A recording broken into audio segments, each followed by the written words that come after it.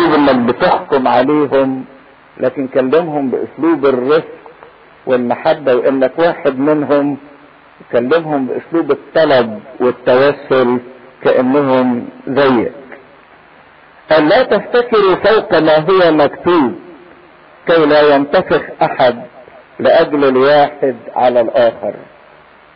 فليش تحكموا على ده احسن من ده وتفتخروا بده على ده، لانه من يميزك. اذا كنت بتفتخر بانسان معين، ايه ميزة هذا الانسان؟ من يميزك؟ عايز يقول ان كل حاجة اصلا في اي انسان انت بتفتخر بيه دي مش منه، لكن دي من مين؟ من ربنا. فايه ميزته؟ ولا حاجة، ده هو مجرد وكيل. فعشان كده مفيش افضلية للي بيتكلم حلو عن اللي بيتكلم وحش، لان ده خد من ربنا، مش من عنده، مش من جواه، مش بتاعته.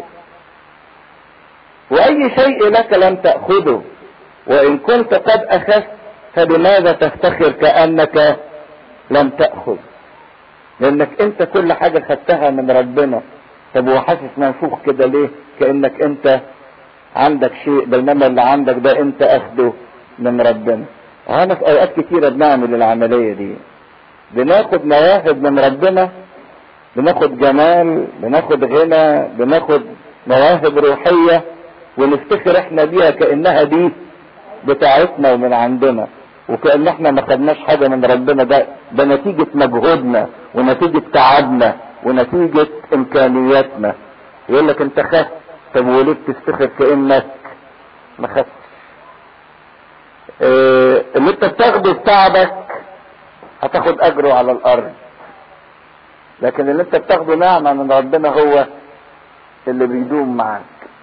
حتى التعب اللي انت بتتعبه عشان تاخد شيء، مش هتقدر تحصل على شيء ده الا اذا ربنا اداهولك، لان ياما ناس تعبت وما خدتش حاجة، لان ارادة ربنا انه ما يداهاش. لكن صحيح الله ليس بظالم حتى ينسى تعب المحبة، لكن حتى لما بيدي هو بيدي، فلازم تاخد. مفيش حاجة انت بتاخدها بنفسك، لكن كل حاجة بتوصل عليها عطية من الله. انكم قد شبعتم قد استغنيتم. بيكلم الكورنثوسيين، لان قلت لكم في الاول ان ربنا كان اداهم مواهب كتيرة نتيجة احتياجهم الشديد للظروف الصعبة والجو الفاسد اللي هم كانوا عايشينه. بس للأسف ان هم لما خدوا وشبعوا حسوا ان ده من ايه؟ من عندهم، بشطارتهم، بجهادهم، مش عطية من الله. انكم قد شبعتم قد استغنيتم، لدرجة دلوقتي انه مين هو بولس ده ومين هو ربنا ومين هو ده؟ احنا عندنا اللي يكفينا. النفس بقى لما تبقى فيها نوع من الاحساس بالذات، انا عندي غني وقد استغنيت ولا حاجة بي الى احد. انكم قد شبعتم قد استغنيتم ملكتم بدوننا. حاسين بقى انكم امتلكتوا حتى ملكوت السماوات من غيرنا. بس شوفوا رقة بولس وحلاوته، وليتكم ملكتم لنملك نحن ايضا معكم. يعني بولس يقول لهم، ما قال لهمش انتوا ما ملكتوش ولا حاجه، لا، ده بيقول لهم طب من جهتي انا اتمنى ان انتوا تكونوا ملكتم ايه فعلا. اتمنى انكم تكونوا ملكتم بالحقيقه، مش متوهمين انكم ملكتم. ساعات الانسان بيبقى متهيأ له ان عنده، بينما في واقع الامر يقول له وانت الشقي والفقير والاعمى والعريان. اللي ده اللي بيقول على نفسه ان انا قد غني وايه وقد استغنيت. فهو يقول الفرقه بيقول لهم انا اتمنى لكم انكم فعلا تكونوا اتملكتم، بس تكونوا ملكتم بالحقيقه. ولما تملكوا فعلا احنا كمان هنملك ايه معاكم. احنا هنفرح بانكم فعلا ملكتم في ملكوت السماوات. وبعدين ابتدى يتكلم بقى، اذا كنتوا عايزين تحكموا علينا احنا الرسل، وعايز تحكم على بولس وعلى ابولس وتحكم على الخدام، فيقول ان مظهر الخدام مش حاجة يعني، ويمكن اتغيروا دلوقتي الخدام والرعاة بينالوا تكريم ومجد واحترام وخضوع، لكن زمان ما كانوش كده. زمان بيرسم صورة صعبة جدا. فإن الله أبرزنا يعني أظهرنا بصورة واضحة. عشان كده بقول لكم ما تحكموش على الصورة، لأن الدوافع بيبقى لها حاجة تانية. الصورة اللي ظهر فيها الرسل صورة مخزية جدا ومؤلمة جدا، لكن الدوافع كانت نبيلة. أبرزنا نحن الرسل آخرين يعني في آخر طابور، آخر الصف. هو بيستخدم طبعا تشبيه كان واضح لذهن الإنسان اليوناني في ذلك الوقت والروماني، ان كانوا يعملوا موكب النصرة لما كانوا يخشوا حرب، وبعد ما ينتصروا يعملوا موكب النصرة. ايه موكب النصرة ده؟ يعدي الجيش في زفة وفي مجد، وبعدين القائد، وبعدين الملك المنتصر، دول في الاول، وبعدين في الاخر خالص في اخر الموكب الاسرى اللي اثروهم متأيدين، اللي هزموهم واللي غلبوهم. وبعد كده لما ينتهي الموكب ده ياخدوا الاسرى دول يرموهم للوحوش. فبولس الرسول بيقول ان ربنا جعلنا في اخر الموكب، كأن احنا الاسرى المهزومين المغلوبين، كأننا محكوم علينا بالموت. شوفوا بقى الراعي في الكنيسة الاولى ما كانش ياخد مكان القيادة والرياسة والترأس، لكن الراعي هو اللي كان يحط حياته للموت من اجل الخدمة، او يضع حياته للموت من اجل الخدمة. لاننا صرنا منظرا للعالم، منظرا يعني فرجة. كان الناس تقف تتفرج على الموكب ده من اول المنتصرين لحد المهزومين. منظرا للعالم، الارض وللملائكة، السماء، الكل بيتفرج علينا، السماء والارض والناس. نحن جهال.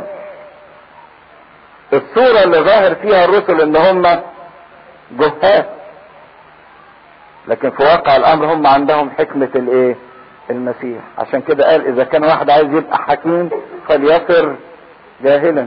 فهم صاروا جهال عشان يبقى لهم حكمة المسيح. نحن جهال من اجل المسيح، واما انتم فحكماء في المسيح.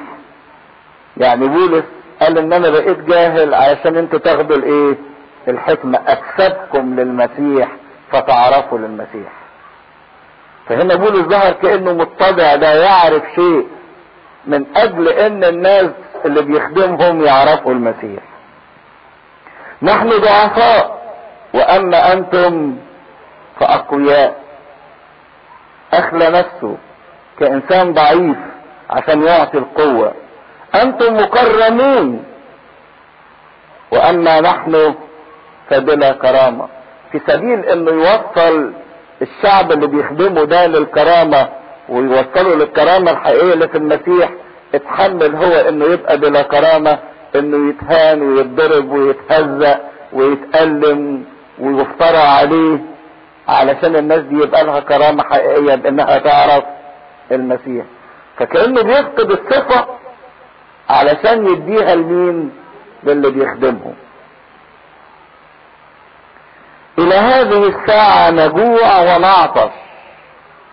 حد دلوقتي آلام وضيقات. وكان في ذلك الوقت بولس بيكتب الرسالة لكورنثوس كان في مدينة افسس، وفي افسس قابل ظروف صعبة جدا جدا واضطهادات، خصوصا من الناس اللي كانت بتصنع الآلهة اللي اسمها ارطميس. وتلاقوا في سفر اعمال الرسل موقف شهير جدا ان كان في آلهة في افسس اسمها ارطميس، ودي كانوا بيعملوها تماثيل من الذهب. لما بولس دخل افسس ونشر المسيحية، صناعة التماثيل دي وقفت. فالناس الصناع خسروا فلوس كتيرة، فقاموا على بولس وهيجوا الدنيا وضربوه. فبيقول ان احنا نجوع ونعطش ونقابل الام كتيرة حتى هذه الساعة. ده في افسس يقول انا قابلت وحوش في افسس، لكن مع هذا نعرى وملكا. ملكا يعني زي العبيد يدونا في وشنا. ليس لنا اقامة، ملناش بيت حتى نقعد فيه، مطلوب من مكان لمكان. نتعب عاملين بايدينا، حتى كمان مش عايزين نتقل على حد، فكان بيضطر انه يشتغل بايديه ويصرف على نفسه ويصرف على اللي معاه علشان ما يتقلش على كنيسة من الكنايس او يتقل على ناس. عارفين العمل اليدوي كان شيء يعني اللي بيشتغل بايده ده الناس تملي تحتقره، او يعني بتقول عليه حاجة ايه، غلبان، اللي بيكنس ولا اللي بيمسح ولا اللي بيشتغل نجار ولا اللي بيشتغل سبان. الحرفي باستمرار ملوش التقدير او التمجيد بتاع الانسان الغني. فقولوا نتعب بايدينا عاملين الشغل ليلا ونهارا، نشتم فنبارك، نشتم فنبارك، نضطهد فنحتمل، يفترى علينا فنعظ. المنظر العام صرنا كأقذار العالم ووسخ كل شيء، صرنا محتقرين جدا. وبولس الرسول هنا بيعود لذهنه منظر، عارفين اقذار العالم وسخ كل شيء.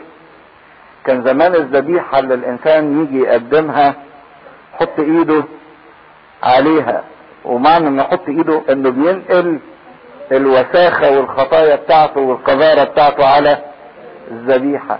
فهو بيعتبر نفسه ذبيحة بتحمل خطايا الناس اللي هو بيخدمهم. بيرموا، وحتى قبل الاعتراف لحد دلوقتي قبل الاعتراف ده عبارة عن ايه؟ ايوه، بياخد الوساخة بتاعت الناس ويشيلها ويحطها قدام ربنا. ووسخ كل شيء الى الان، ليس لكي اخجلكم اكتب بهذا، عشان اكسفكم بكتب لكم كده، بل كاولادي. يعني مش عايز خليكم بتتكسفوا على دمكم، انتوا اللي في ناس بتحكم عليا صح وناس بتحكم عليا غلط. مش عايز اكسفكم، بقول لكم ادي الصورة. يمكن انتوا شايفين الصورة وحشة، لكن الدوافع اللي خلتنا بهذه الصورة دوافع ايه؟ نبيلة، ان احنا عايزين نوصلكم للخلاص، نوصلكم للمسيح. اكتب بهذا بل كاولادي الاحباء انذركم. لكن انا بقول لكم هذا عشان انا بحبكم، والحب الحقيقي قد يضطر انه يقسو على الذين يحبهم. فهنا يبتدي يشد شوية عليهم، بس الشدة اللي مش هي عايزة تكبح جماح او تأدب عبد متمرد، لكن الشدة اللي عايزة ترد الانسان للايه؟ للصواب. في شدة الانسان يلجأ اليها لما يكون عايز ينتقم، وفي شدة لما يكون عايز يرجع اللي قدامه للطريق الصح ويصلح له غلطته. فبيقول لهم ان انا بأنذركم كاولادي الاحباء، لانه وان كان لكم ربوات من المرشدين. اذا كان لكم مرشدين روحيين كتير، طبعا الكنيسة نامت وازدهرت وبقى فيه مرشدين روحيين كتير، لكن يقول لهم المرشدين كلهم دول في المسيح، لكن ليس آباء كثيرون، لكن الاصل مين؟ لكن الاصل هو عايز يقول ان انا ابوكم، انا اللي ابوكم اللي ولدتكم، انا اللي جبتكم للمسيح. قد يكون للانسان مرشدين روحيين كثيرين، لكن ليه اب واحد. عشان كده يقولوا لنا حتى في الاعتراف ليك اب اعتراف واحد، لكن ممكن يكون ليك مرشدين كتير.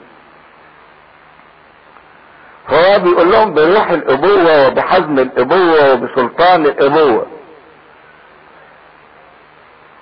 لاني انا ولدتكم في المسيح يسوع بالانجيل.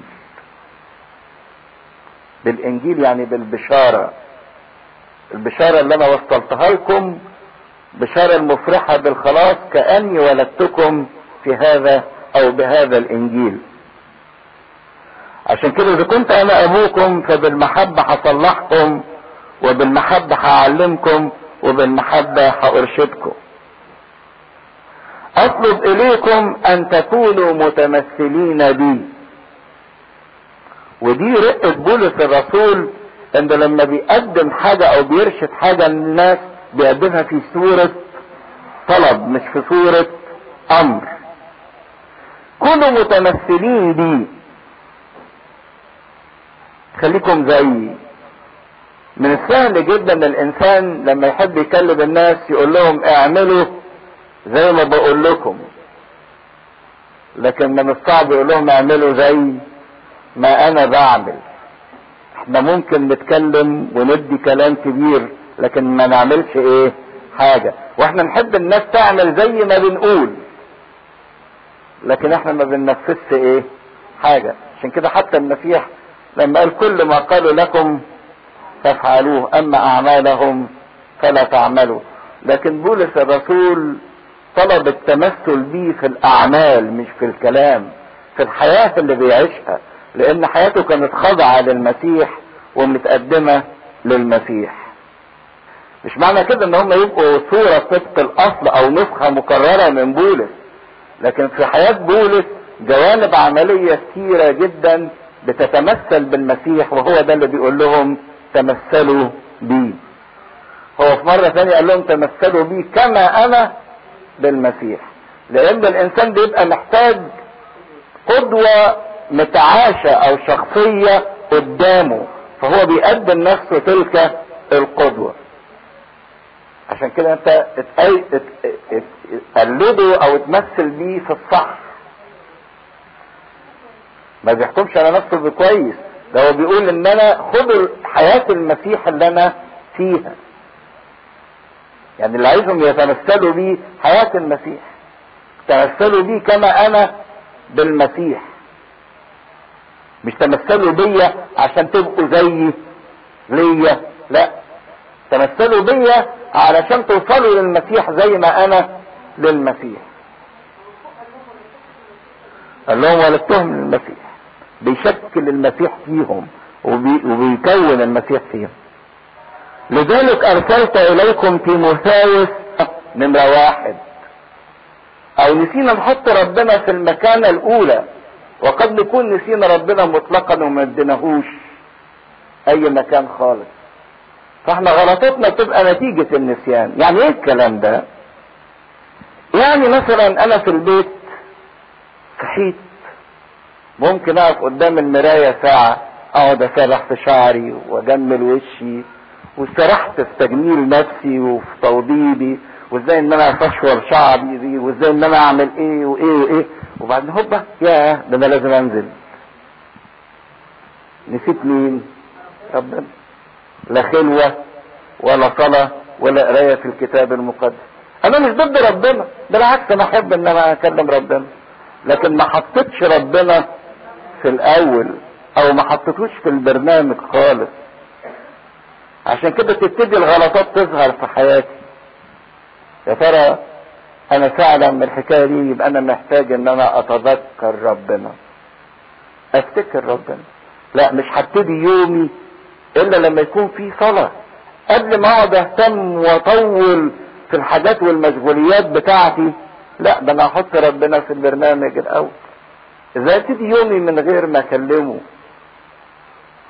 وقفت وسرحت شعري ولبست هدومي ووضبت نفسي وجملت نفسي ورحت كلت ورحت جبت حاجاتي، وكل ده ربنا مش موجود.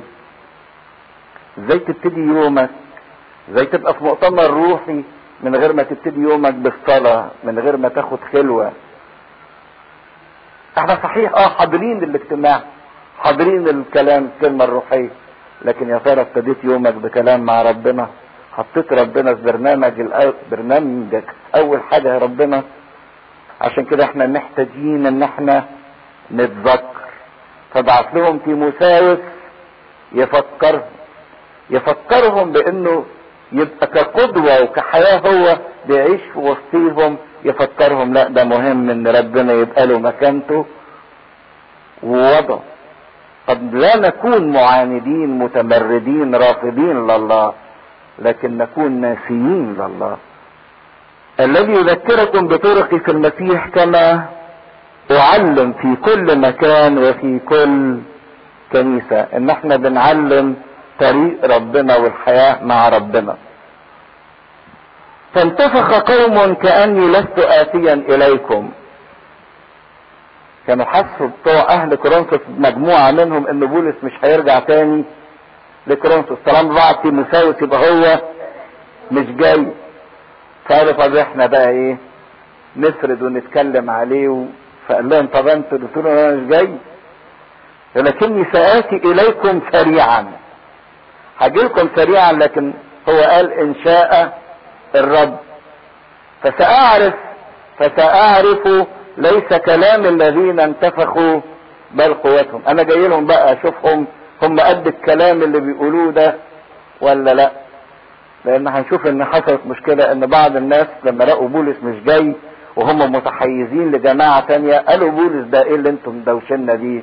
بولس ده مش رسول، مش من ضمن الايه الرسل، لانه ما شافش مين المسيح. هيكتب يدافع عن رسوليته ان هو رسول وانه شاف المسيح وانه. فلو انا جاي بقى عشان اواجه الناس دول اللي بتشكك في رسوليته. وبولس لما هيدافع هنا عن رسوليته مش هيدافع عن كرامته الشخصية، لكن هيدافع عن ايمان، لان هو بشر كنيسة. فلما يقولوا ان هو مش رسول هيشككوا في ايمان الايه الكنيسة، فكان لازم يدافع عن رسوليته. فقال لهم فأعرف الذي ليس كلام الذين انتفخوا بل قوتهم. انا عايز اشوفهم هم قد اللي بيقولوه ده ولا لا. لان ملكوت الله ليس بكلام بل بقوة. قد يعرف الانسان بعض الكلام او بعض المعرفة، وقد تكون اللي يعرفه ده اشياء صحيحة، لكن ما بيعملهاش ما بيعيشهاش، فتبقى فاقدة قوتها. عشان كده لا يكفي ان يبقى عندنا معلومات ومعرفة عقلية. فملكوت الله مش مجرد كلام جميل الانسان بيعرفه او بيقبله او بيفهمه، لكن هو حياة يحياها بقوة الله، كلام متعاش، كلام بيدوقه. لان ملكوت الله ليس بكلام بل بقوة. ماذا تريدون؟ أبعصا آتي إليكم؟ بعصا يعني إيه؟ بتأديب، كسلطان رسولي هيجي يأدبهم. أم آتي إليكم بالمحبة وروح الوداعة؟ عايزيني آجي علشان أأدبكم ولا آجي علشان نتمتع بحب بعضينا البعض؟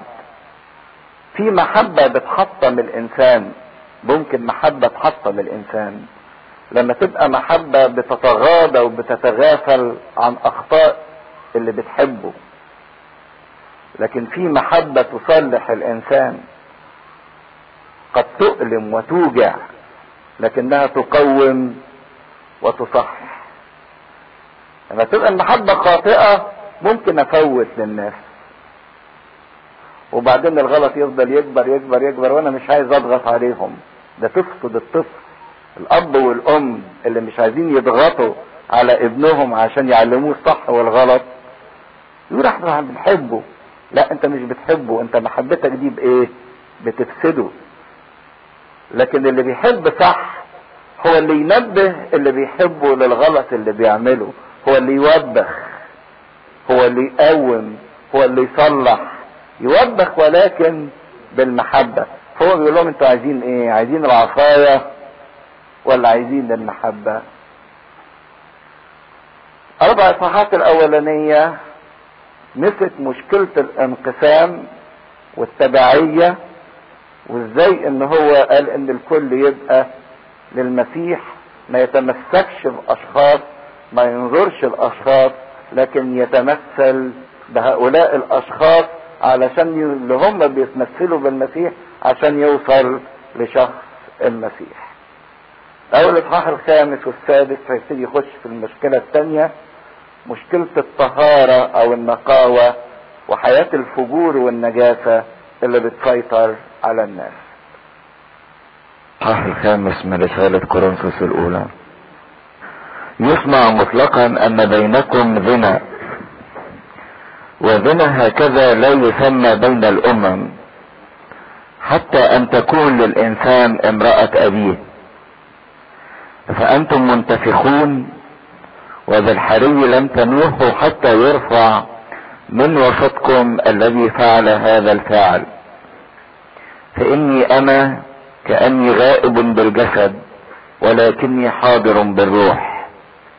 قد حكمت كأني حاضر في الذي فعل هذا هكذا باسم ربنا يسوع المسيح، وإذ أنتم وروحي مجتمعون مع قوة ربنا يسوع المسيح، أن يسلم مثل هذا للشيطان لهلاك الجسد، لكي تخلص الروح في يوم الرب يسوع.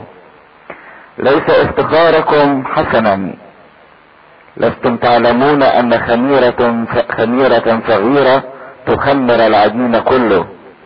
اذا نقوا منكم الخميرة العتيقة، لكي تكونوا عجينا جديدا كما انتم فطيرا، لان فصحنا ايضا المسيح قد ذبح لاجلنا. اذا لنعيد ليس بخميرة عتيقة ولا بخميرة الشر والخبث، بل بفطير الاخلاص والحق. كتبت اليكم في الرسالة ان لا تخالطوا الزناة، وليس مطلقا زناة هذا العالم او الطماعين او الخطافين او عبدة الاوثان، والا فيلزمكم ان تخرجوا من العالم. واما الان فكتبت اليكم ان كان احد ندعو اخا زانيا او طماعا او عابد وثن او شتاما او سكيرا او خاطفا، الا تخالطوا ولا تواكلوا مثل هذا، لانه ماذا لي ان ادين الذين من خارج؟ ألستم انتم تدينون الذين من داخل؟ اما الذين من خارج فالله يدينهم، فاعزلوا الخبيث من بينكم. في الاصحاح الخامس بينقلنا لمشكلة تانية عاشتها كنيسة كورنثوس، وللأسف انها بالرغم انها عاشتها لكن ما ادتهاش اهمية، لكن بالنسبة لبولس الرسول لما سمعها كانت صدمة كبيرة وقوية جدا بالنسبة له. وعشان نقدر نقدر اهمية هذا الكلام، احنا مالنا ومال واحد زنا وطلعوه من الكنيسة وخلاص، لا، عشان نقدر نفهم اهمية هذه الرسالة وهذا الكلام، زي ما قلت لكم في المقدمة الاول ان مدينة كورنثوس بالرغم من شهرتها الاقتصادية والتجارية كانت مدينة للفساد الخلقي، وده ما كانش بالنسبة لهم عيب، ده كان حتى من ضمن طقوس العبادة بتاعتهم المعاشرات الجنسية بكل انواعها وبكل طرقها. فكانت كلمة العفة او كلمة الطهارة شيء مستحدث في العالم اوجدته المسيحية، ما كانش شيء معروف. كان الطبيعي ان العالم يعيش كده في الحاجات دهيت. وبتلاحظوا دلوقتي لو بتتابعوا ان الزمن بيكرر دورته، ان اللي حصل في القديم دلوقتي بيحصل في الجديد، ان العالم الغربي دلوقتي والعالم كله بيحاول يخش في نفس النهج. يعني ما تفتكروش ان دي تطور او دي مدنية، ان يبقى في حرية جنسية وحرية في العلاقات، لا، ده بيرجعوا للي كان زمان قبل وجود المسيحية. فالمسيحية هي اللي اوجدت العفة واوجدت الطهارة واوجدت العلاقة الصحيحة ما بين الناس بعضيها وبعض في نظافة. لكن حصل ان مدينة كورنثوس كانت الناس حتى اللي دخلوا الكنيسة كانوا متأثرين جدا بالظروف اللي موجودة حواليهم وبالعادات اللي موجودة حواليهم، ومتأثرين بالجو المحيط بيهم، لأن الكنيسة بالظبط كانت في هذا الوقت عبارة عن جزيرة صغيرة في وسط بحر كبير من الوثنية. فكانت الأمواج بتاعة العادات الوثنية والسلوك الوثني بيخبط في الجزيرة دهيت، لكن الجزيرة الصغيرة دي قدرت انها تصمد قدام تيارات الوثنية والإباحية اللي كانت موجودة في العالم. فحصل موقف ان الشخص من الكنيسة اللي في كورنثوس تزوج بامرأة ابيه، وده حسب الشريعة. احنا بس بنعتقد ان الزنا هو العلاقة الجنسية بين اتنين غير متزوجين، لكن لا، ده لما نرجع في اصل الشريعة وفي اصل الناموس، وحتى لما حصل اول مجمع في تاريخ الكنيسة في اورشليم قالوا ان الامم اللي يخشوا الايمان يمتنعوا عن الزنا وعبادة الاصنام والمخنوق والدم. وكان مع كلمة الزنا في مفهومها مش بس العلاقة الجنسية بين اتنين غير متزوجين، لكن ايضا الزواجات المحرمة.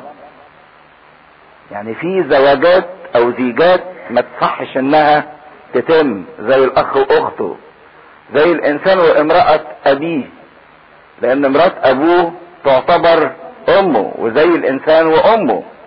انتوا تستعجبوا ان كنت لما تقروا في التاريخ تلاقوا بعض اليونانيين واحد كان بيحب امه واتجوزها. فكانت الحاجات دي كلها تبع الشريعة وتبع ناموس الله انها حاجات غير سوية وحاجات محرمة، لكن بالنسبة للناس الوثنيين كانت شيء عادي. فهنا كلمة زنا ان هذا الانسان اللي بقى مسيحي تزوج من امرأة ابيه، فكان حتى يعني شيء مقزز جدا. فقال يسمع مطلقا ان بينكم زنا، وزنا هكذا لا يسمى بين الامم. يعني حتى الامم كمان ايه ما تحترمهوش، حتى ان تكون للانسان امرأة ابيه. لما يبقى الانسان مش عامل كنترول على مشاعره وعواطفه ورغباته وسايب نفسه للاخر، ينحرف بانحرافات كتيرة جدا. فكان العالم ما يعرفش الطهارة، والمسيحية دخلت مفهوم الطهارة دهيت، لكن هم الناس الوثنيين كانوا او الناس اللي بعاد عن الكنيسة يشبعوا شهوتهم ورغبتهم كلما ارادوا وحيثما اتفق وراق لهم بأي طريقة وبأي شكل. فبولس يقول يسمع مطلقا. مطلقا يعني ايه؟ او بالمعنى الانجليزي تبان اكتر actually او really، يسمع حقيقة. عايز يقول لهم فعلا ده عندكم، برغم ان بولس كان عارف ان مش صعب الكنيسة دي بالذات من التيارات الشديدة اللي حواليها تستطيع ان تتغير وتواجه تلك العادات الشريرة. فابتدى يقول لهم ان ازاي يحصل ده عندكم. الحاجة اللي صدمت بولس مش ان واحد زنى، لكن اللي صدم اكتر بولس واثر فيه موقف الكنيسة من الانسان اللي زنى، انها سابته اعمل اللي انت عايزه. فقال لهم كده افانتم منتفخون، عمالين تتنفخوا وتكبروا وتقولوا عندكم مواهب روحية وان انتوا تمتلكوا الملكوت وان انتم، وكان مفروض انكم بدل ما تنتفخوا انكم تنوحوا. تنوحوا يعني ايه؟ صوتوا، مش تعيطوا بس. النواح هنا البكاء على ميت، النواح بكاء على ميت. فهو استعجب جدا من موقف الكنيسة انها ازاي سكتت، بينما كان من المفروض انها تنوح على هذا الانسان لانه ميت بالخطية. وان دي مصيبة كبيرة ووضع صعب جدا. لكن الكنيسة للأسف كانت منشغلة بالانقسامات وبالآراء، اللي يقول أنا البولس وأنا الأبولس. عشان تعرفوا برضه خطورة الانقسامات، تخلي الناس تنشغل في حاجات تافهة وهايفة وتسيب الحاجات الصعبة. تقول لي واحنا طب الكنيسة مالها ومال تصرفات هذا الإنسان الشخصية؟ هو عمل كده خلاص. لكن اللي بيصر عليه بولس وبيبوئينه، ودي اللي احنا لازم نتعلمها، ان التساهل مع الخطية او السكوت عليها امر خطير جدا للغاية. التساهل مع الخطية او السكوت عليها امر كتير للغاية. الحاجة اللي تضمن للانسان انه ما يغلطش او تخلي الانسان مش سهل انه يقع في الخطية ويغلط، هو احساسه وادراكه بجسامة الخطية او بخطورة الخطية. لكن لو الانسان مش حاسس ان الخطية دي صعبة وخطيرة للغاية وخاطئة للغاية، من السهل انه يعمل. عشان كده تلاحظوا ان لو الموضوع ده بالذات بالنسبة لي شيء خطير وصعب، مش سهل ان انا اعمله. لكن لو الموضوع ده بالنسبة لي يعني حاجة انا بستخف بيها، هتلاقوا الانسان ده عمال باستمرار يقع ويتساهل في الخطية. فعشان كده عندما نكف على ان احنا ننظر الى الخطية بنظرة الاستنكار، تصبح حالتنا خطرة، لان ده معناه ان احنا هنعيش في الخطية ولا احنا حاسين. بيعبروا عنها يقول يشرب الاثم كالماء. هو بيشرب الخطية ويتملي منها ومش حاسس ان يعني دي حاجة، ده بالعكس دي حاجة عادية زي ما بيشرب كوباية مية. لكن الانسان اللي عايز يبعد عن الخطية ويظل في حياة القداسة لابد ان يشعر بشناعة الخطية وفظاعة الخطية، وان الخطية خاطئة جدا. لو الانسان عنده هذا الاحساس يبعد عن الخطية، وده ضمان وحفظ للانسان من انه يتجرجر للخطية بمنتهى السهولة. فعشان كده بولس كان شديد جدا وعنيف في الكلام علشان يحسس الناس دول بشناعة الخطية، وان احنا لا نتساهل مع الخطية ولا نتجاهل وجود الخطية دي، مش نسيبها كده ونقول كل واحد حر. صح، قال الذي فعل هذا الفعل لابد انه يرفع من وسطكم، ما يبقاش جواكم، ما يبقاش بينكم. وراح اخذ قرار بتأديبات كنسية وقال فاني وكأني غائب بالجسد، وان كنت مش موجود معاكم بجسدي لكن حاضر بالروح. انا حاضر معاكم بروح. قد حكمت كأني حاضر في الذي فعل هذا هكذا. وأصدر التأديب بتاعه باسم ربنا يسوع المسيح، مش باسمه هو، باسم ربنا يسوع المسيح. إذ أنتم وروحي مجتمعون مع قوة ربنا يسوع المسيح أن يسلم مثل هذا للشيطان لهلاك الجسد لكي تخلص الروح في يوم الرب. معنى يسلم للشيطان يعني يتقطع من شركة الكنيسة، يتحرم، ما يبقالوش وجود جوه الكنيسة، ما يمارسش الأسرار، ما يشتركش في الصلوات، ما يكونلوش حضور في الكنيسة. إذا كان هو عايز الشيطان وعايز الخطية وعايز اللذة يروح لها.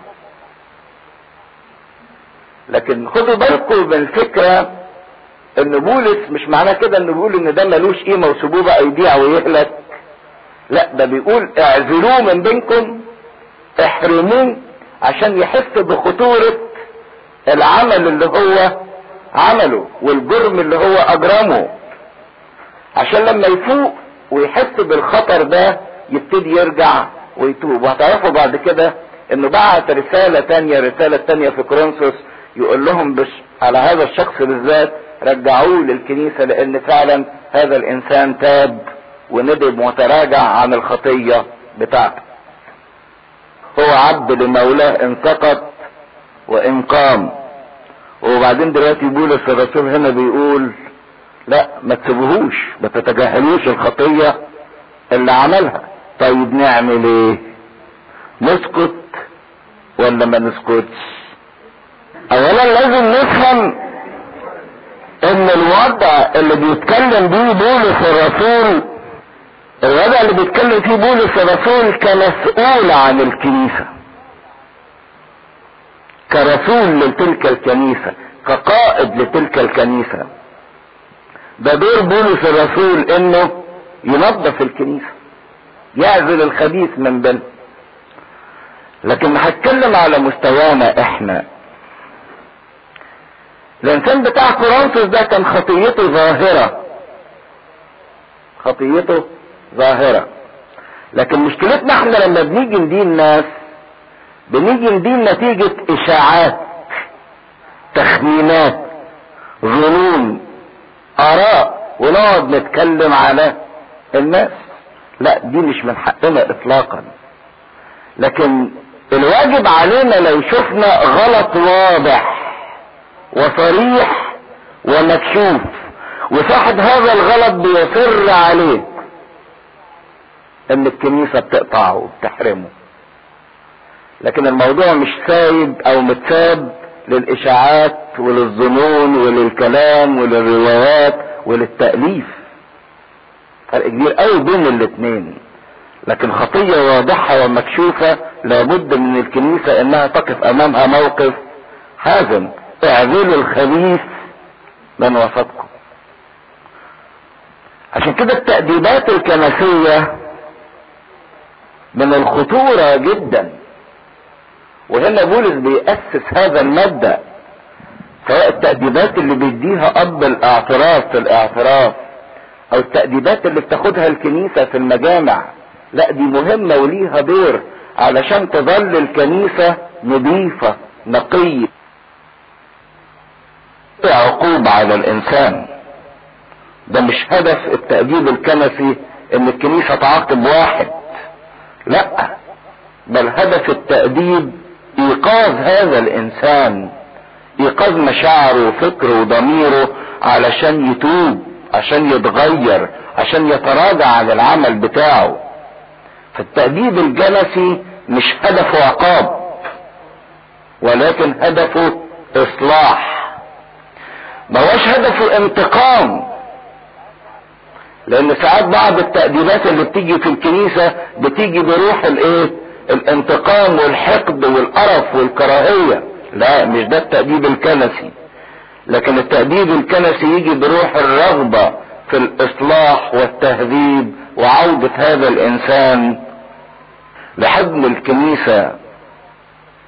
فكانوا استسليم هذا الانسان للشيطان. انت عايز تعيش لحياة الخطية وللشيطان، طب روح له، ما تشتركش معانا عشان تدوق. ان كنت فاكر ان الخطية دي تعطيك لذة، لا، دي الخطية دي هتديك مرارة وهتديك ألم. ولما تشعر بتلك المرارة والألم ارجع. وراح يبعث لهم بعد كده رسالة تانية يقول لهم رجعوا هذا الانسان لئلا يبتلع من شيطان الايه؟ اليأس. لما لقى ان التأديب جاب معاه نتيجة. فكان رأي بولس ان الخطية اذا تركت دون ان تقمع هتتفاقم وهتؤدي الى نتائج خطيرة. لكن لابد من التقويم عشان يبقى التقويم ده علاج للانسان واصلاح ليه. لكن لا نتجاهل هذا الموقف ولا نتساهل فيه. وفي نفس الوقت احنا ما بندنش، لكن احنا بنحافظ على نظافة ونقاوة الكنيسة. بيجيبها معاه. هو فرحان وفاكر ان هو عمل حاجة كويسة، ان دي حريته بتجوزها. عشان كده بقول لكم الزنا مش مجرد علاقة جنسية، الزنا زواج من المحرمات.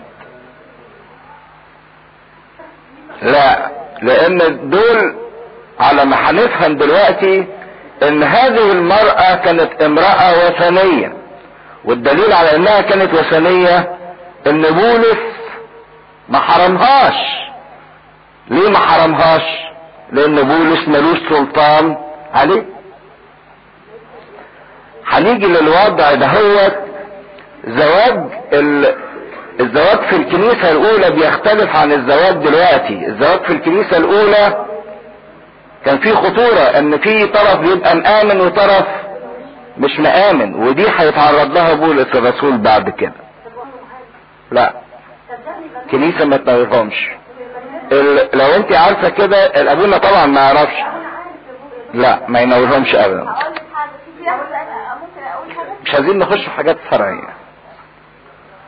رأي الكنيسة اللي مش متعمد ارثوذكسي ما بتناولهوش خلاص، ومش متجوز ارثوذكسي ما بتناولهوش. ساعات ابونا بعد ما يتجوزوا بيعمدهم ويجوزهم كده. يعمدهم يبقى ارثوذكس. مش عارفين مش عارفين. يقول لهم فكان اخراج انسان من الكنيسة كتأديب ده كان شيء يلجأوا له في الاخر خالص، بعد ما تفشل محاولات اصلاح او اثناء هذا الانسان عن الغلط اللي هو بيعمله. كانت اخر خطوة في التأديب هو انهم يطلعوا انسان بره الكنيسة، لان دور الكنيسة باستمرار معاونة الخاطي على انه يتوب، مش ادانة الخاطي. دور الكنيسة لازم ده يبقى واضح بالنسبة للخدام وبالنسبة اللي ليهم دور في الكنيسة، ان دور الكنيسة انها تساعد الانسان انه يتوب، مش انها تدين الانسان او تقطع الانسان من الشركة، لا بل تثبته في الشركة مع المسيح. لكن اللي اخطأوا عن عمد واصروا على خطيتهم واجب الكنيسة انها لا تسمح لهم بالشركة. فاخذ التأديب، لان التأديب لابد ان يكون باسم المسيح، مش باسم الشخص ولا باسم الكائن ولا باسم الراعي، ده باسم المسيح، لكي تخلص الروح في يوم الرب. هو ده هدف التأديب، مش هلاك هذا الانسان ولكن خلاص هذا الانسان. ليس افتخاركم حسنا، عمالين تفتخروا وتقولوا عندنا مواهب، وعمالين تفتخروا وتقولوا انا البولس وانا الابولس وسايبين الغلط ده ماشي بينكم. ألستم تعلمون ان خميرة صغيرة تخمر العجين كله؟ وتملي في الكتاب المقدس تعرفوا ان الشر يرمز له في الكتاب المقدس بالخميرة. الخميرة دي تلاقوها حتة صغيرة خالص تتحط في وسط اكيال وكمية كبيرة من العجين، تحول العجين كله الى عجين مختمر. شر صغير يأثر في حياة الناس كلها، فعشان كده بيقول لهم خميرة صغيرة تخمر العجين كله. لكن اذا نقوا منكم الخميرة العتيقة. حاجة تعرفوا الخميرة دي بيعملوها ازاي او بيجيبوها منين؟ لا مش من الفرن. بتاع الفرن بيعملها ازاي الخميرة؟ الخميرة دي عبارة عن عجين مختمر قبل كده متبقي قديم عتيق، بيحوشه لحد ما بيتعفن ويتخمر ويبقى هو نفسه خميرة. يعني دي اثار حاجة قديمة عتيقة. فده اللي عايز يقوله بولس الرسول، ما تسيبوش اثار للخطية جواكم معتقة متخمرة تأثر في حياتكم، لانها بعد كده هتغير الحياة دي للشر. لكن نقوا منكم الخميرة العتيقة. كإنسان احرص في حياتك الروحية انك تنقي منك كل شيء حتى لو كان صغير، لكن يمت بصلة الى الحياة العتيقة، الى حياة الخطية، الى حياة الاثم، لكي تكونوا عجينا جديدا ما فيهوش خطية، ما فيهوش خميرة. الاشياء العتيقة مضت، هو الكل قد صار جديدا. اذا كنت اتجددت في معموديتك واتجددت في وجودك جوه الكنيسة بتناولك من جسد الرب ودمه، فاحرص على هذه الجدية بتاعت الحياة الجديدة، ما ترجعش للحياة القديمة مرة تانية. وعشان ما ترجعش للحياة القديمة مرة تانية، ما تسيبش آثار من الحياة القديمة جوه حياتك. كما أنتم فطير، وشبهكم أو شبه حياتنا الروحية بأنها عبارة عن فطير. الفطير ده ميزته إنه ما فيهوش خميرة خالص. العيش الخبز ده اللي فيه خميرة، لكن الفطير ما فيهوش خميرة.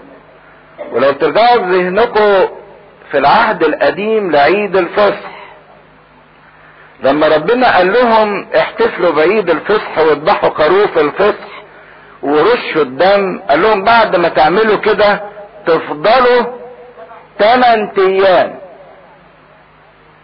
7 ايام وفي اليوم الثامن عيد ليكم. 7 ايام ما يكونش في بيتكم خمير، تاكلوا فطير.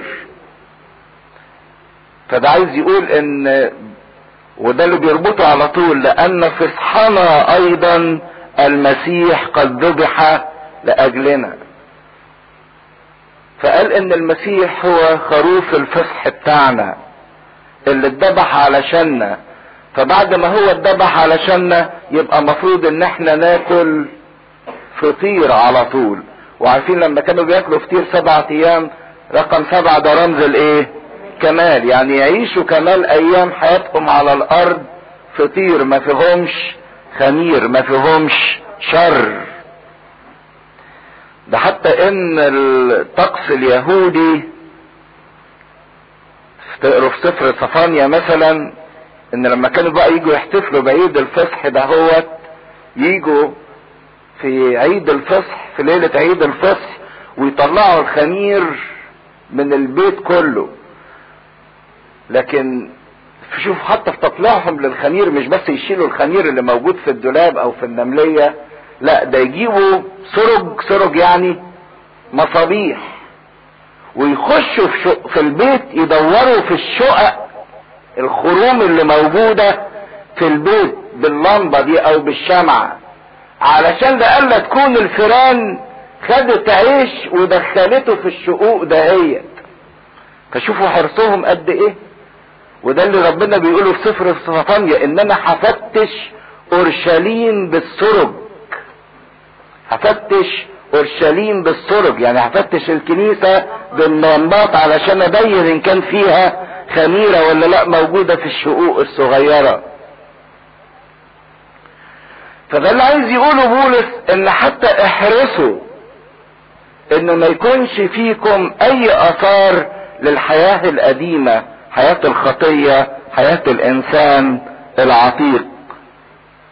فاذا كان المسيح ذبح لاجلنا وافتدانا بدمه، فيجب علينا بعد كده اذا كنا اتمتعنا باكلة خروف الفصح واتمتعنا بالفداء، ان احنا نعيش حياة نظيفة زي فطير ما فيهاش اي نوع من الخمير.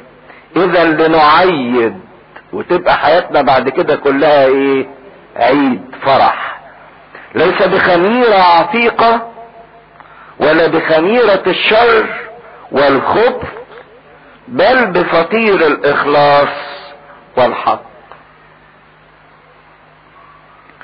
ان تبقى حياتنا فطير ما فيهوش خمير، فطير الحياة الصح اللي ما فيهاش غلط، اللي ما فيهاش اي ميل للخطية. فهنا بيوريهم بشاعة الخطية، وان ما فيش تساهل في الخطية، لان لو الانسان تساهل مرة في الخطية هيعتاد عليها وهتبقى حياته ومش بس هيعتاد عليها، لكن هتتفاقم تتفاقم تتفاقم وتكتر وتكتر وتزداد شناعة وتزداد بشاعة، لان طول ما الانسان مش حاسس بخطورتها وبشاعتها هيفضل يتمادى فيها. فكان ده موقفه انه حرم هذا الانسان اللي فعل هذه العملة. كتبت اليكم في الرسالة، انا قلت لكم كده انكم لا تخالطوا الزنا، ما تعاشرهمش، ما تتحدوش بيهم، ما تكلمهمش، ما تكونش ليكم شركة معاهم. وليس مطلقا زنات هذا العالم او الطماعين او الخطافين او عبدة الاوثان، والا فيلزمكم ان تخرجوا من العالم. يعني عايز يقول ان انتوا تعزلوا ولا تخالطوا وما تتعاملوش مع الزناه. بس مش بقول لكم الزناه بتوع العالم، لانكم لو هتطبقوا الكلام ده على الناس اللي في العالم يبقى مش هتتعاملوا مع حد في العالم. هو ده اللي بيقولها.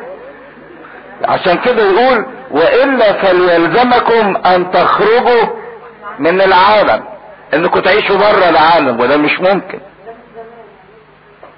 وده مش ممكن. لكن هو يقصد ما تخلطوش زناه جوه الكنيسة من المؤمنين، لان انتوا سلطانكم على المؤمنين. لكن الناس اللي بره الكنيسة هيقول ملكوش دعوة بيهم، ما تدينهمش ليهم اللي ايه اللي يدينهم. لكن هو بيحط 3 خطايا من الخطورة جدا: الزنا والطمع وعبادة الاوثان. ما تتعاملوش معاهم، اعملوا فيهم زي اللي عملتوا في هذا الانسان، لا تبيعوا لهم ولا تشتروا منهم ولا تاكلوا معاهم ولا تسلموا عليهم. ما ده كان جوه الكنيسة. عشان كده هو بياخد القرار ان ده يبقى ساري بعد كده لكل الكنايس، ان ما يسيبوش اي حد خطيته واضحة جوه الكنيسة، عشان تفضل الكنيسة نظيفة نقية. فهماني؟ عشان كده بيقول لهم ما تخلطوش حد، حتى ما تكلموش، حتى ما تسلموش عليه، عشان يشعر بجرمه. لما يتعزل يحس بخطيته، يحس انه عمل حاجة غلط. لكن الناس اللي هم بره الكنيسة هيروح يشتري لحمة، هيشتري عيش، ما هو كلهم عايشين بهذا الفكر، مش هيسلم عليهم، مش هيمد ايده ليهم، يبقى هيعيش ازاي؟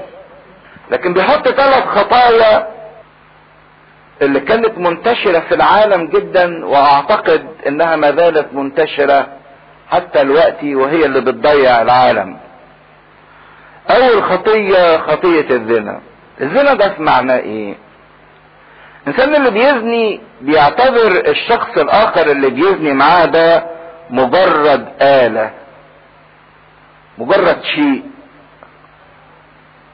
أداة لإشباع غرايزه وإشباع متعته. لكن المسيحية ما بتنظرش للإنسان إنه أداة أو شيء أو مجرد متعة، لكن بتنظر للإنسان إنه مخلوق ابن لله، وجد في العالم وبيعيش في العالم. صحيح بيعيش في العالم، لكنه يتطلع إلى ما بعد العالم. صحيح عايش في العالم، لكن فكر الأبدية موجود فين؟ فيه. ووجوده في العالم هو إعداده للإيه؟ للأبدية. ما هوش فكرة الناس الفلسفة اليونانية نأكل ونشرب لأننا غدا نموت، اتمتع لأنك بكرة هتنتهي. فعشان كده الإنسان المسيحي لا يسمح لحاجات الجسد ولرغبات الجسد ولشهوات الجسد ولحركات الجسد انها تسود عليه وتسود على حياته وتسير دفة حياته. لكن هو باستمرار عامل ضبط كنترول، يعرف امتى يتمتع وامتى يتلذذ بالطريق الصح والطريق المقدس، وفي حدود معينة، ما هواش انسان سايب نفسه. الخطية التانية خطية الطماعين الخطافين. الناس بقى عندها هذا الاحساس، الحق الهف لك قبل ما غيرك يلهف. ده سلوك العالم دلوقتي في كل شيء، بين الدكاترة، بين المهندسين، بين التجار، بين كل حاجة. الهف انت قبل ما غيرك يلهف. طمع. انسان عايش من اجل مصالحه الشخصية، كل همومهم الاستحواذ على ما في العالم من متاع ومن امكانيات. لكن الانسان المسيحي مش كده. المسيحي فكره لا ينحصر في نفسه، لكنه قلبه مفتوح بالحب ناحية الاخرين، لان عنده المحبة دي اعظم قيم الحياة اللي موجودة. وعنده ان السعادة ليست في الاخذ ولكن في العطاء. مغبوط هو العطاء، الغبطة في العطاء اكثر من الاخذ. الخطية الثالثة عبدة الاوثان. وما تفتكروش برضك ان عبدة الاوثان دي خطية كانت موجودة زمان، مش موجودة دلوقتي. لا، موجودة، وموجودة بكل معانيها. من اول الوثن اللي هو التمثال، لو رحتوا الهند تلاقوا لحد دلوقتي تمثال قدامه يطلعه من جيبه ويحطه ويسجد له. تضحكوا، لكن لحد دلوقتي موجودين. ويكرم هذا الاله تكريم شديد جدا، لان الانسان عايز الشيء الملموس قدامه، عايز المحسوس. انسان بيعبد المرئي فلازم يعمل كده. للدرجات التانية من عبادة الاوثان عبادة الشيطان، الحظ، التنجيم، الصدفة، التعاويذ، التفاؤل، التشاؤم، السحر، الافلاك، الابراج. كل الحاجات ده هي عبادة اوثان، وما زالت موجودة ومنتشرة على كل المستويات. تلاقي واحد كده يعني حاطط خرزة في جيبه وحاطط معرفش ايه، يقول لك اصل دي بتجلب لي الحظ. دي عبادة اوثان، عبادة اوثان. اذا ايه موضوع او ايه معنى عبادة الاوثان؟ لما الانسان يسمح لبعض الاشياء انها تحتل مكانة ربنا في حياته، هي دي عبادة الاوثان.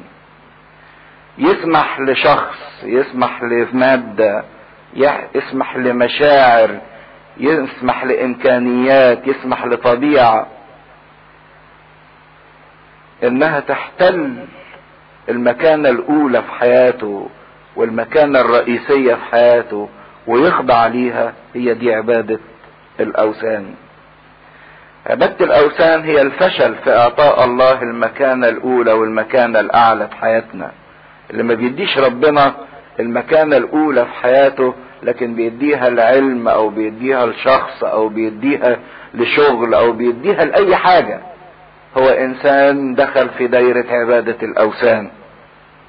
فالثلاث خطايا دول اللي كانوا مسيطرين على العالم هم الثلاث ابعاد بتوع الانسان. الزنا ده الانسان بيغلط ضد نفسه.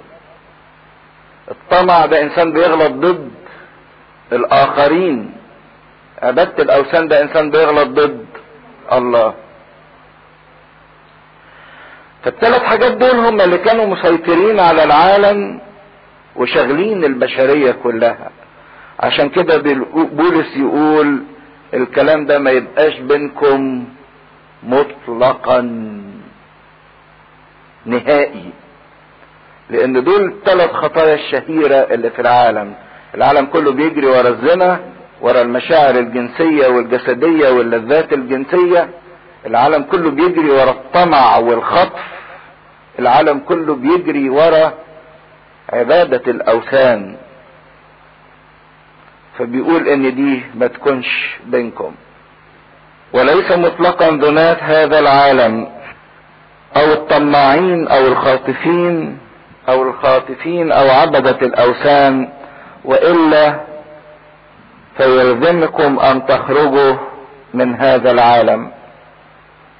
واما الان فكتبت اليكم ان كان احد مدعو اخا ذانيا او طماعا او عابد وثن او شتاما او سكيرا او خاطفا الا تخالطوا. فهنا بيقول لهم لا تخالطوا، وحطوا في الاول كلمة ايه؟ مدعو اخا، يعني جوه الكنيسة ما تخالطهوش عشان تظل الكنيسة كنيسة نقية. كان زمان الدياكون اللي بيقف على باب الكنيسة دي شغلته ان لو في واحد معروف بخطيته ومشهورة بين خطيته في المجتمع ما يدخلوش الكنيسة، مش هيضيع. زي ما قلنا انه بيعزله فترة علشان يشعر بغلطته، وده وده المشكلة ان الناس بتستمر في خطأها. ليه؟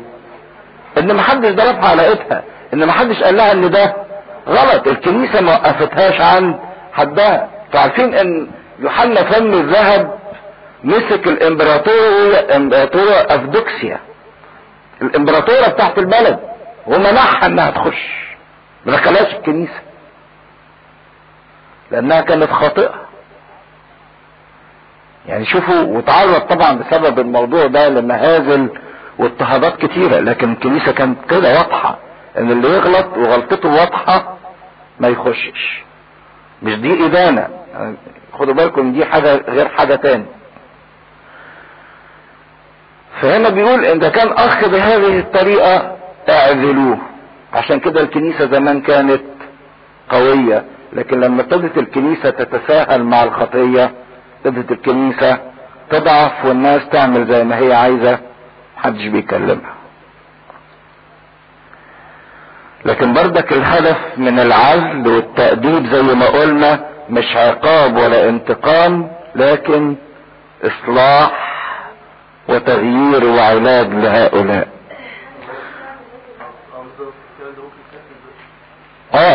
بس الكلام ده يبتدي يتنفذ دلوقتي لما كل واحد يبتدي من نفسه ويعزل الخميرة اللي جواه، مش يبص على الخميرة اللي في التانيين وسايب هو بقى مش حتة خميرة، سايب برميل جواه. عشان كده اليوم بهذا العمل المسؤولين عن الخدمة، مسؤولين عن رعاية الشعب، فهذا لا تخالطوا ولا تآكلوا مثل هذا، يعني حتى ما تاكلوش معه، عشان لما يشعر انه معزول ومرفوض يحس بخطيته. يبقى دي مشكلتنا، غلطتنا، يبقى ده تقصيرنا تجاه حق الانجيل. بقول لك هنصلح ازاي؟ هنصلح بان كل واحد فينا يشيل الخميرة اللي جواه. دي مسؤوليتك دلوقتي اللي انت محاسب بيها، ان انت لا تتساهل مع الخطية في حياتك، وان الخطية ما تبقاش مجرد امر انت اعتدته وعمال عايش فيه. ده دورك ودي مسؤوليتك. يقول خلاص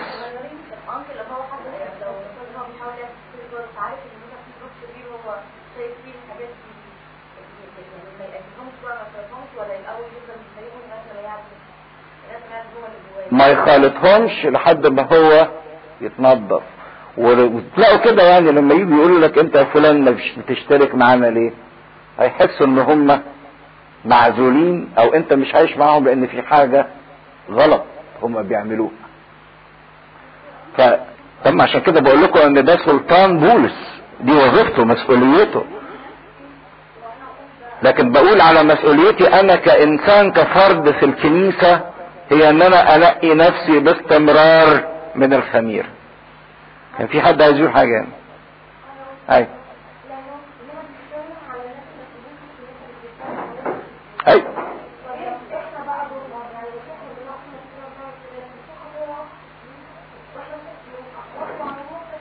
لسانه خالطه.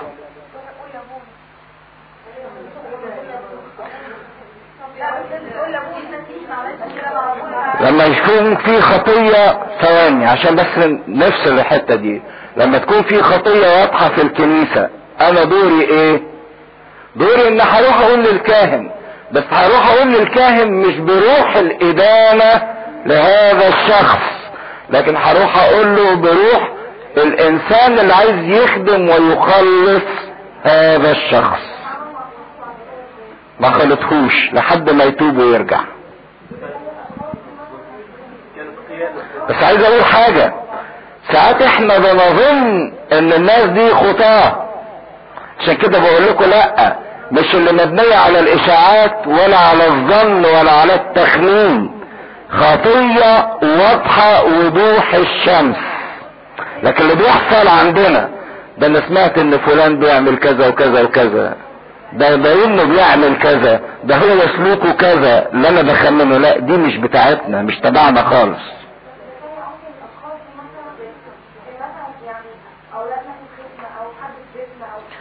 اولادنا في الخدمة دي مسؤوليتنا ان احنا نتكلم معاهم بمنتهى الوضوح ونوريهم عواقب الخطية. لا مش دول اللي هتنعزل عنهم. احنا قلنا الانعزال يا جماعة عشان بس تركزوا، قطع الانسان من الكنيسة ده اخر خطوة، عزل الانسان ده اخر خطوة. اذا قلنا له 1000 مرة واصر على خطيته ومتمسك بيها، مش اول واحد لما نشوفه غلط غطوة وظبطيه روح طب اقطع رقبته طلعه بره، لا، الكلام ده اخر خطوة بعد ما تفشل كل المحاولات لاصلاحه، اذا استمر وتمادى في خطأه ومصر على هذا الخطأ. عشان كده حتى المجامع الكنسية والتأديبات الكنسية لما بتتعمل ما بتاخدش قرارها من اول مرة، بتفضل تقنع في هذا الشخص وتحاول معاه مرات كثيرة عشان تصلحه، لكن لو اصر بتقطعه.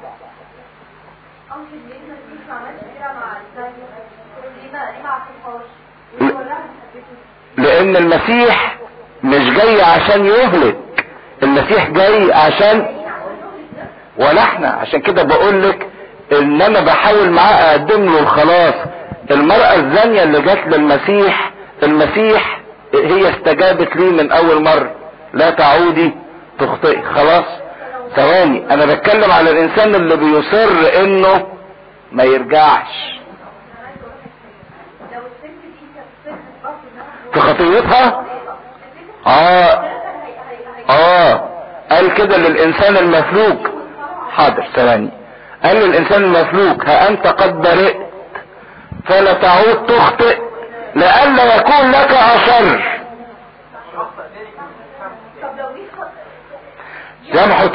يسامحه تاني لو تاب، لكن لو اصر على عدم التوبة خلاص يتقطع.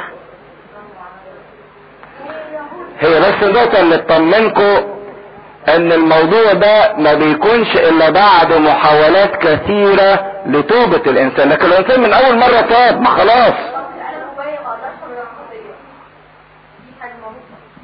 في فرق بين واحد بيجاهد ضد الخطية وعارف ان الخطية غلط وبيغلط فيها غصب عنه، وبين واحد عارف ان ده غلط وانا عايز الغلط ومصر عليه، ما بجاهدش ضده. عشان كده احنا بس اللي تايه من مخنا مفهوم القداسة.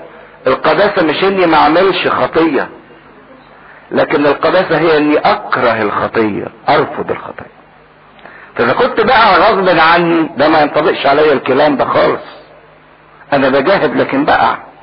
حلو، ده اللي ربنا عايزه، مش عايز مني غير كده. لكن لو بصر على الخطية ده اللي بيقطع. احنا بس الامور لخبطت شوية. مش بيكرهه لكن بيأدبه. ربنا ما بيكرهش حاجة، ربنا بيكره الخطية جدا لكن يحب الخاطي جدا جدا. ولما بيأدبه علشان يصلحه مش علشان ينتقم منه. عشان كده قلنا هدف التأديبات مش الانتقام ولكن الاصلاح. عشان نتكلم عن الخدمه دي، هي لو واحد قالت لام بنت ان بنتك بتعمل حاجه غلط وهتسمح لها كده، ده هي اللي هتشتغل تاني. ده صحيح. اي ام على العموم هو بيتكلم اهو ويوضح ويقول لانه ماذا لي ان ادين، انا ماليش ان انا ادين. خدوا بالكم برضك عشان تربطوا الكلام. لانه ماذا لي ان ادين الذين من خارج، اللي هم بره الكنيسة، ماليش سلطان عليهم. ألستم أنتم تدينون الذين من داخل؟ أما الذين من خارج فالله يدينهم. لكن اللي من داخل الكنيسة دي مسؤوليتنا تجاههم ان احنا ننبههم ونصحيهم ونفوقهم. لكن اللي بره الكنيسة ده الله هو اللي هيتعامل معهم. لكن دورنا اعزلوا الخبيث من بينكم. الخبيث اللي هو الانسان اللي مش بيعمل الخطية، لكن بيعمل الخطية بايه؟ بخبث، بمكر، بارادة، باصرار. خرجوه من بينكم عشان ما يأثرش فيكم. نكمل الاصحاح السادس. ويتجاسر منكم احد له دعوة على اخر ان يحاكم عند الظالمين وليس عند القديسين؟ ألستم تعلمون ان القديسين سيدينون العالم؟ فان كان العالم يدان بكم افانتم غير مستأهلين للمحاكم الصغرى؟ ألستم تعلمون اننا سندين ملائكة؟ فبالاولى امور هذه الحياة. فان كان لكم محاكم في امور هذه الحياة فاجلسوا المحتقرين في الكنيسة قضاة. لتخجيلكم اقول هكذا ليس بينكم حكيم ولا واحد يقدر ان يقضي بين اخوته، لكن الاخ يحاكم الاخ، وذلك عند غير المؤمنين. فالآن فيكم عيب مطلقا لأن عندكم محاكمات بعضكم مع بعض. لماذا لا تظلمون بالحري؟ لماذا لا تسلبون بالحري؟ لكن أنتم تظلمون وتسلبون، وذلك للإخوة. أم لستم تعلمون أن الظالمين لا يرثون ملكوت الله؟ لا تضلوا، لا زنا، لا عبدة اوثان، ولا فاسقون، ولا مؤابونون، ولا مضاجعوا ذكور، ولا سارقون، ولا طماعون، ولا سكيرون، ولا شتامون، ولا خاطفون يرثون ملكوت الله. وهكذا كان اناس منكم، ولكن اغتسلتم، بل تقدستم، بل تبررتم باسم الرب يسوع وبروح الهنا. كل الاشياء تحل لي، لكن ليس كل الاشياء توافق. كل الاشياء تحل لي، لكن لا يتسلط علي شيء. الاطعمة للجوف والجوف للاطعمة، والله سيبيد هذا وتلك. ولكن الجسد ليس للزنا بل للرب، والرب للجسد. والله قد اقام الرب وسيقيمنا نحن ايضا بقوته. ألستم تعلمون ان اجسادكم هي اعضاء المسيح؟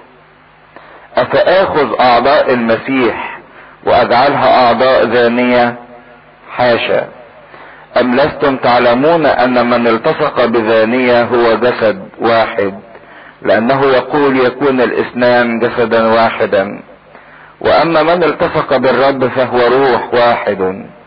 اهربوا من الزنا. كل خطية يفعلها الانسان هي خارجة عن الجسد، لكن الذي يزني يخطئ الى جسده. ام لستم تعلمون ان جسدكم هو هيكل للروح القدس الذي فيكم، الذي لكم من الله، وانكم لستم لانفسكم، لأنكم قد اشتريتم بثمن، فمجدوا الله في أجسادكم وفي أرواحكم التي هي لله. الإصحاح السادس زي ما انتم شايفين مقسوم لجزئين. جزء هو ابتدى يخش في مشكلة أخرى كانت كنيسة كورنثوس عايشاها، مشكلة المحاكمات والنزاعات اللي بينهم وبين بعض. تشوفوا قد ايه ان في انواع كتيرة من الانقسامات، منقسمين حسب التبعية، ناس لبولس وناس لأبولس، منقسمين حسب السلوك بناحية الطهارة، ناس عايشين في الزنا وناس عايشين في القداسة، منقسمين في المحاكم وفي الصراعات وفي الخناقات. في الجزء الاولاني بيتكلم عن المحاكمة عند غير القديسين، وبعدين استدرج الكلام انه لسه ما خلصت كلامه عن الزنا ورجع يتكلم في موضوع الزنا مرة تانية. لكن ايه موضوع المحاكمة؟ عشان يبقوا واضح الكلام من الاول، اصل معنى الكلام ده برضك عشان ما ناخدهوش بمعنى صعب. هل بولس يقول ان انتوا ما تتحكموش عند السلطات المدنية؟ ولما بيقول كده انكم بتتحكموا عند الظالمين، يقصد بالظالمين مين؟ الحكومة، الوثنيين. ولما يقول اتحكموا عند القديسين يقصد بالقديسين الكنيسة. هل معنى كده ان انا لو ليا مشكلة ما اقدمهاش عند المحاكم تحكم لي؟ لا، خدوا بالكم بقى من الكلام، لان بولس الرسول لما بيتكلم عن المحاكمة عند الوثنيين يقصد ان لو في نزاع بيني وبين اخويا اللي في الكنيسة، لو في نزاع بيني وبين اخويا اللي في الكنيسة ما تطلعش مشكلتي بره الكنيسة، خلي الكنيسة تحكم فيها. لكن لو في مشكلة بيني وبين طرف اخر بره الكنيسة، لا، ارفع القضية لبره الكنيسة. وهو نفسه عمل كده لما بقى في نزاع بينه وبين اليهود، رفع دعواه الى قيصر، رفع دعواه للحكومة. لكن لو في اختلاف بيني وبين اخويا في الكنيسة ما تخليش المشكلة تطلع بره الكنيسة، لان لو المشكلة طلعت بره الكنيسة بندي صورة سيئة للكنيسة، ان الكنيسة مليانة منازعات ومشاجرات واختلافات. لكن لو المشكلة بيننا، ما انا طول ما انا عايش في الحياة مش هقدر اتجنب المخالفات او الاختلاف بيني وبين اخويا، لكن تبقى الخلافات دي كلها داخل اطار الكنيسة. لان كان في خطورة في هذا الموقف ان القضايا بتاعت المسيحيين تطلع بره الكنيسة. كانت الخطورة ان اولا عشان واحد يخش محاكمة تبع الوثنيين كان لازم يحلف بالاله الوثني بتاع المنطقة او البلد اللي هو فيها، وكانت دي طبعا بتبقى مشكلة للانسان المسيحي انه يحلف باسم الصنم او الاله بتاع البلد دهيت. فعشان كده يقول لهم اتجاسر احد منكم له دعوة على اخر ان يحاكم عند الظالمين وليس عند القديسين؟ فبيقول لهم ما يصحش ان ده يحصل، ان المشاكل بتاعتكم تطلع بره الكنيسة. ألستم تعلمون ان القديسين سيدينون العالم؟ يعني انت تروح للاعلى وتسيبه وتروح للادنى منه؟ اذا كان القديسين هيدينوا المسكونة كلها، طب ازاي القديسين هيدينوا العالم؟ بسيرتهم، بحياتهم، مش بانهم هيقعدوا على كراسي ويقولوا ده صح وده غلط، لكن لان القديسين عاشوا في العالم وعاشوا صح، تلقائيا سيرتهم المقدسة ستحكم بالدينونة على كل اللي عاشوا في العالم ولكن عاشوا غلط. هيقول لهم ربنا هم دول كانوا عايشين نفس تحت الظروف بتاعتكم، في نفس المشاكل وفي نفس الضيقات في نفس الاحتياجات وفي نفس رغبات الجسد، لكن دول مشيوا صح وانتم مشيتم غلط.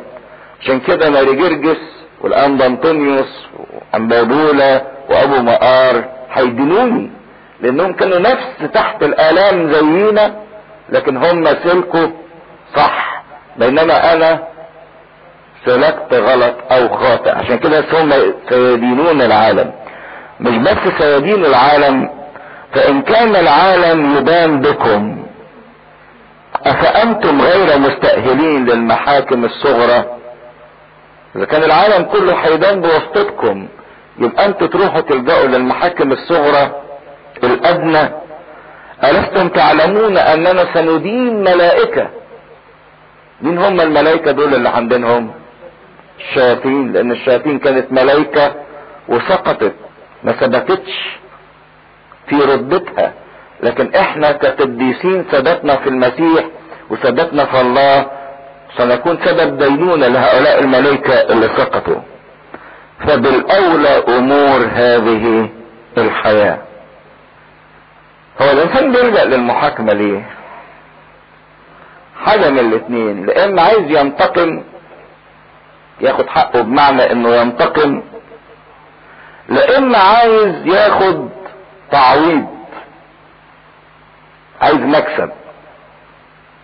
في واقع الامر كسلوك بقى مسيحي حقيقي، الانتقام ده مش سلوك مسيحي. المسيحية لا تعرف شيء عن الانتقام، لكن تعرف ان الانسان يضحي ولا انه ينتقم من اخوه. ولا المسيحية تعرف معالجة امورها على اساس الرغبة في التعويض المادي.